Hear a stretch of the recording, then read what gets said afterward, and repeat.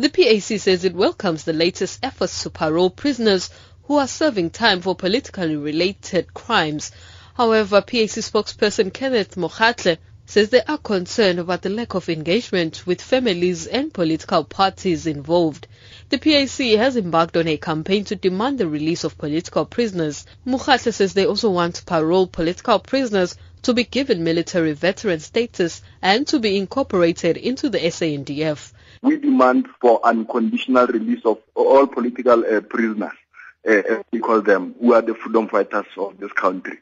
So we are saying that we want the recognition military veterans and by the presidency to grant such liberators the military status, and they must all get the benefits as per other freedom fighters are getting from all other political parties which were part of the liberation movement. The 33 prisoners to be considered for parole were part of the 149 that had applied for a presidential pardon for political prisoners. The presidential pardon process has stalled mainly due to legal challenges, according to Minister Masuta. Meanwhile, as the minister weighs up the release of the prisoners on parole, there's also the issue of reintegrating them into the communities in which they committed the crimes. For many, it has been a long and difficult process to overcome the trauma of violence and lift themselves out of poverty caused by the hardship.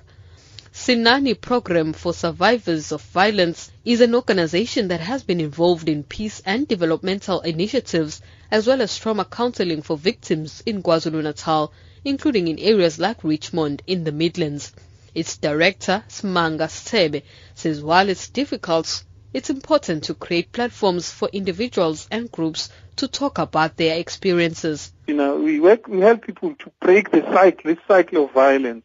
And one of the things that is very important is this deep-seated listening and talking about the experiences of violence that people have been through, and getting them, give them their dignity back, as individuals, and to acknowledge their own dignity, and then start acknowledging the dignity of the other.